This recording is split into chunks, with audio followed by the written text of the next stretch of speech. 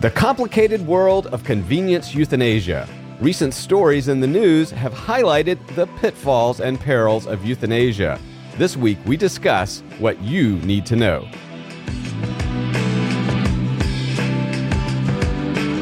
Welcome back to the Veterinary Viewfinder, the podcast that tackles the toughest topics in veterinary medicine. And arguably, nothing is tougher than euthanizing a pet patient. And recent news stories have brought to light once again just how complex and complicated this topic is. But before we jump into that this week, as always, I am your co-host, Dr. Ernie Ward. And I'm registered veterinary technician, Becky Mosser. Recently in Richmond, Virginia, a dog owner was found dead at their home. And the officials came and got the dog, and they took it to a shelter, and then they wound up keeping it for a couple of weeks. Meanwhile, through the legal system, the will is being whatever all the legal things that are involved with the will, right? So they're verifying it, validating, and executing it. So suddenly, at this shelter where the dog has been for 2 weeks after the owner's sudden death, a representative comes and says, we are taking the dog and we are going to abide by the owner's wishes to have it euthanized and buried with her. And apparently the shelter said, hey, no, we'll take care of the dog. Don't do this. But sadly, the dog was euthanized and apparently buried with the owner. Becky, this one just hit me all kind of ways wrong. Yeah, right. And I don't want to, be shaming here. I have never had to face this situation myself, but as a veterinary professional in this particular circumstance. But my first question to you was, what kind of veterinarian does that? And then my second question to you is, or was, are they legally obligated to do this? If you come in to me as a veterinary professional and to you as a veterinarian with a court document that says this animal is to be euthanized and buried, are we under legal obligation to do that? What is that legally? What does that look like? Now, we're not lawyers, but fill me in. Right. Well, actually, the Animal Legal Defense Fund got involved with this case, and they were really hot about it, and I totally agree and support their. They basically said two things failed. Number one, the executor of the will should have asked a judge to rule, because in states that don't outright ban this type of practice, because there are states that say, no, you can't have your dog euthanized or your cat or whatever after you die, just have it buried with you. But in states that don't, like Virginia, then a judge could rule. And in this case, according to the Animal Legal Defense Fund, the judge would have most likely said, hey, you can put this dog up for adoption. And so, I agree. First of all, the legalities of it, it sounds like it is legal. Second of all, it sounds like the executor of the estate should have asked a judge for guidance, just to say, hey, is this right or wrong? I still can't believe somebody was out there willing to put this dog to death, over this. And then the third, and the part that, of course, hits me personally, is that there was a veterinarian willing to comply. And Becky, that's the part of the ethics here that really I struggle with. Well, and I guess that's kind of the same thing is, what if they felt like they had to? What if they felt like they didn't have a choice? What if they were intimidated into this with court documents and felt like they had to? Right. My concern is that somewhere out there's a whole veterinary team who has this weighing on them. And since we are in the middle of some real serious times when it comes to depression, burnout, and suicide in our industry, I feel like this is absolutely something that can contribute to a big black hole in someone's spirit if they really felt like they shouldn't be doing this and did this.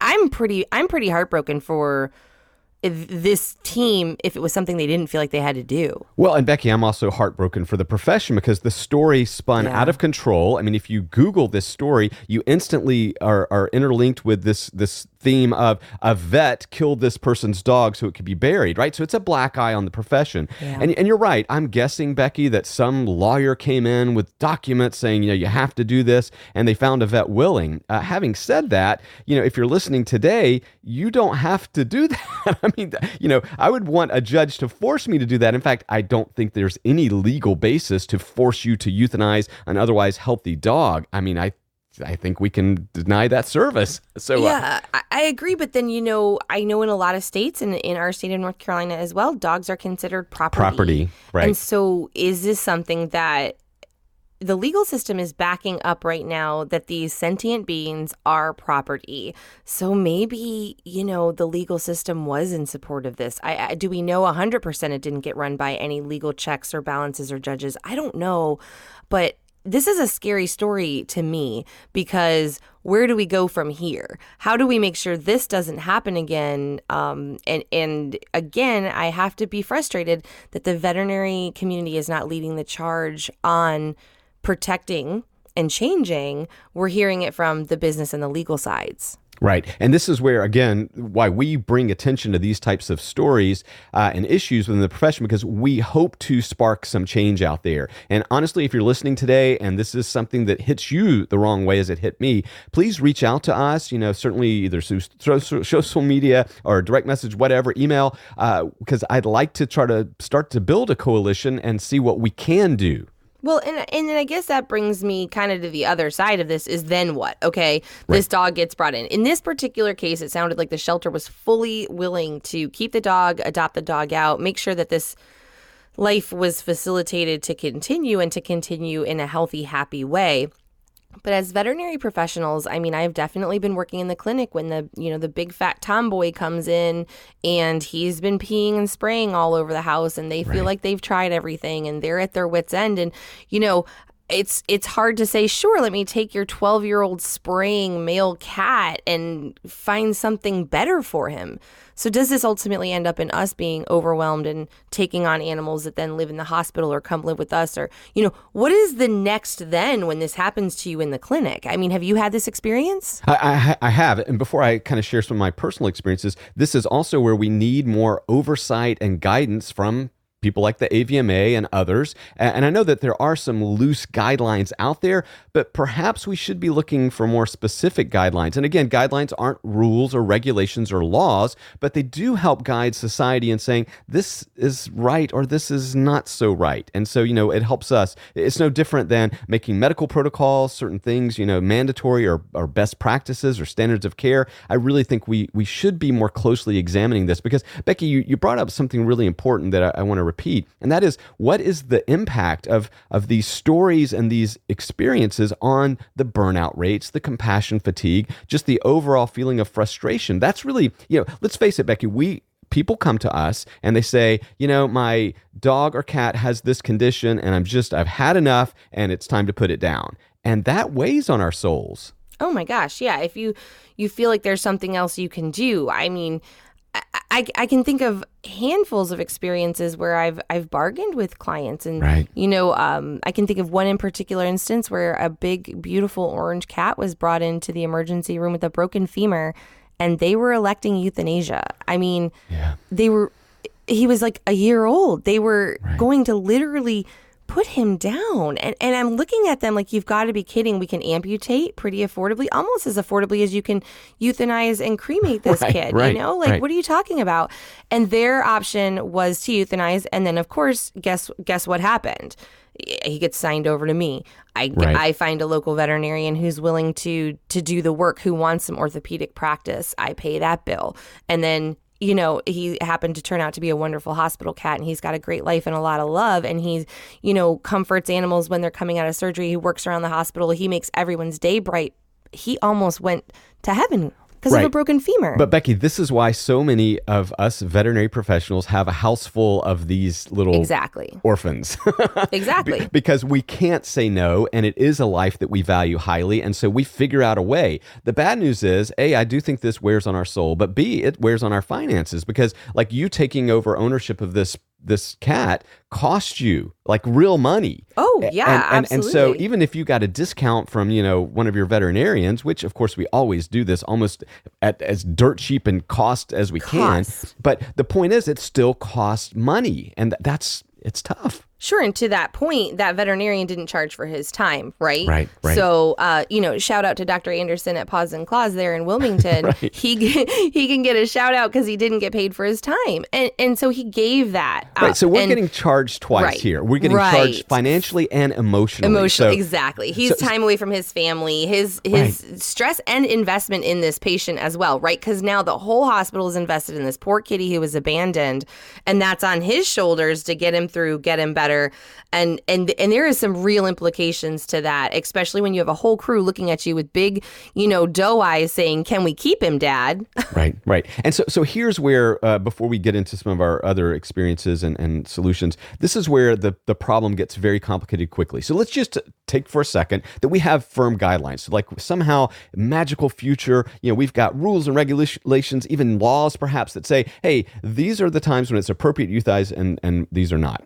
Okay, we got that established. Now, a cat or dog comes in and it doesn't meet these criteria for euthanasia, and yet the owner then says, I can't treat it. We're right back to square one with how do you pay for this care? And this is where, again, the veterinary medical system completely breaks from the human medical care system because, let's face it, we have indigent care. Our taxpayer dollars go for this, but on the vet side, we continue to subsidize this. So, Becky, again, when people are listening to this podcast, what are the solutions? I mean, it sounds to me like the only solution that we so far have come up with is to raise money, to put them in funds, and then you go and beg. Okay, so good point.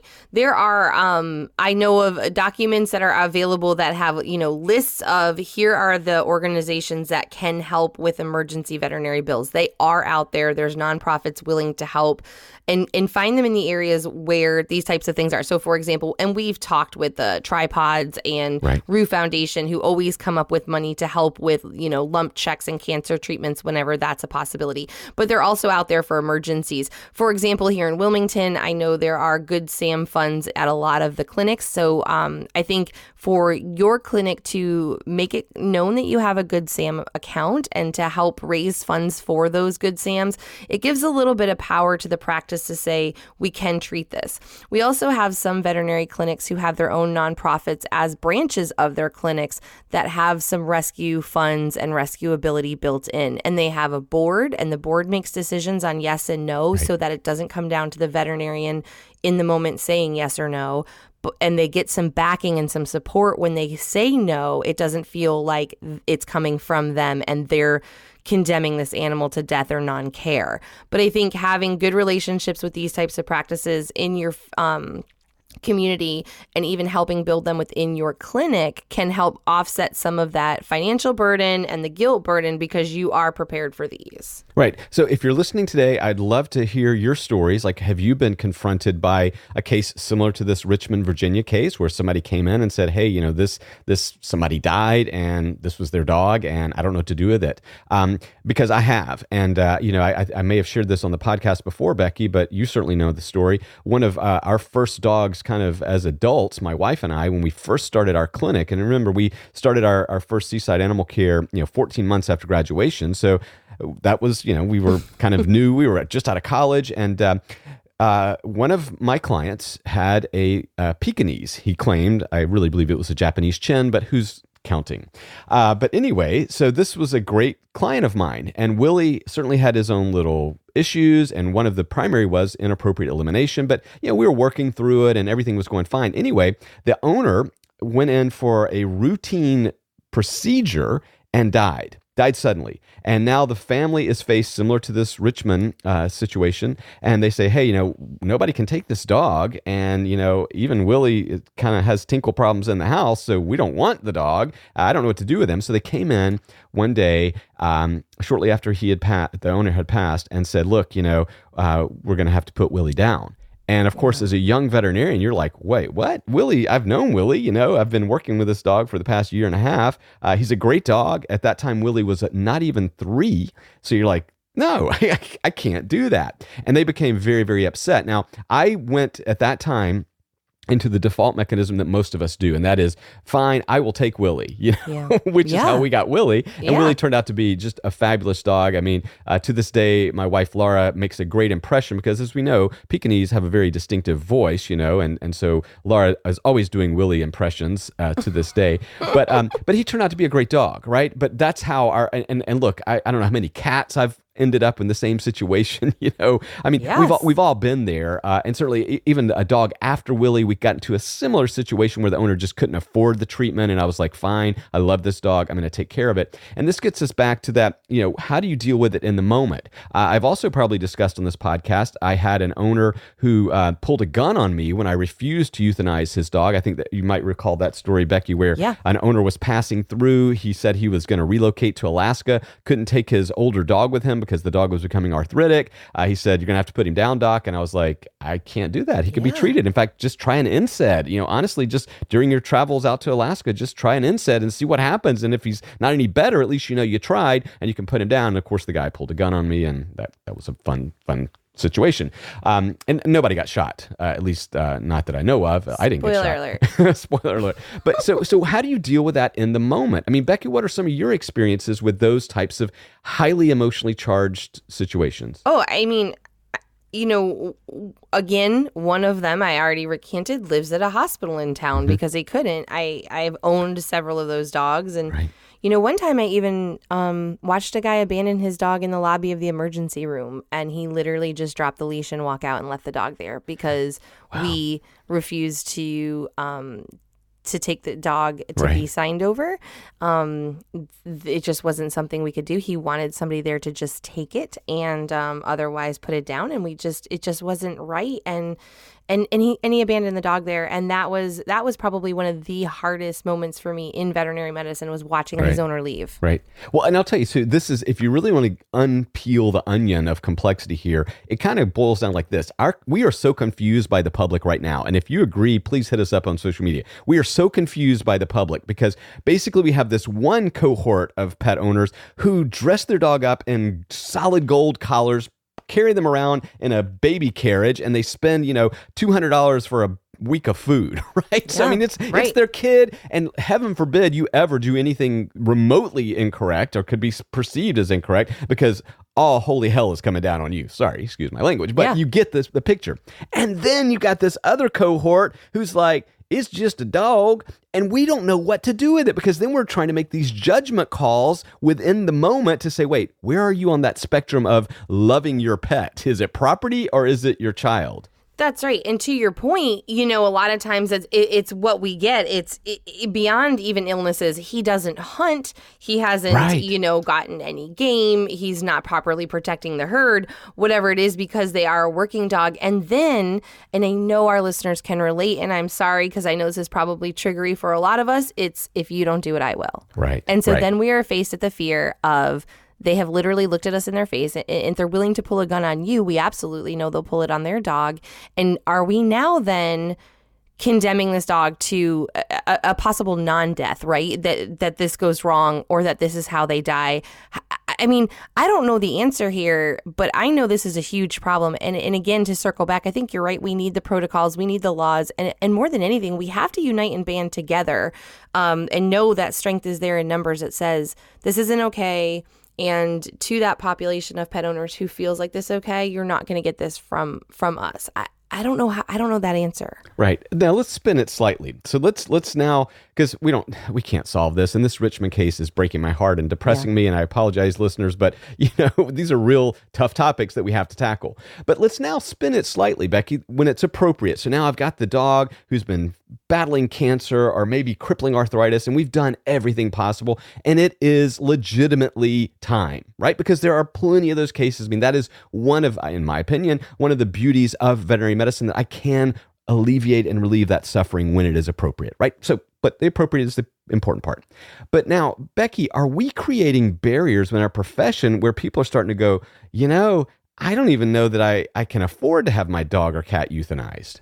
Well, right. And this whole veterinary care gap is part of what we've been talking about recently, right? That there is a huge gap because to your point, we have a gap in ownership, right? We've got these, I dress my dog up, it gets whatever it wants, it eats better than my family and my children, and it has a better education. And then this group of people who just kind of are like, whatever, it's a dog, who cares?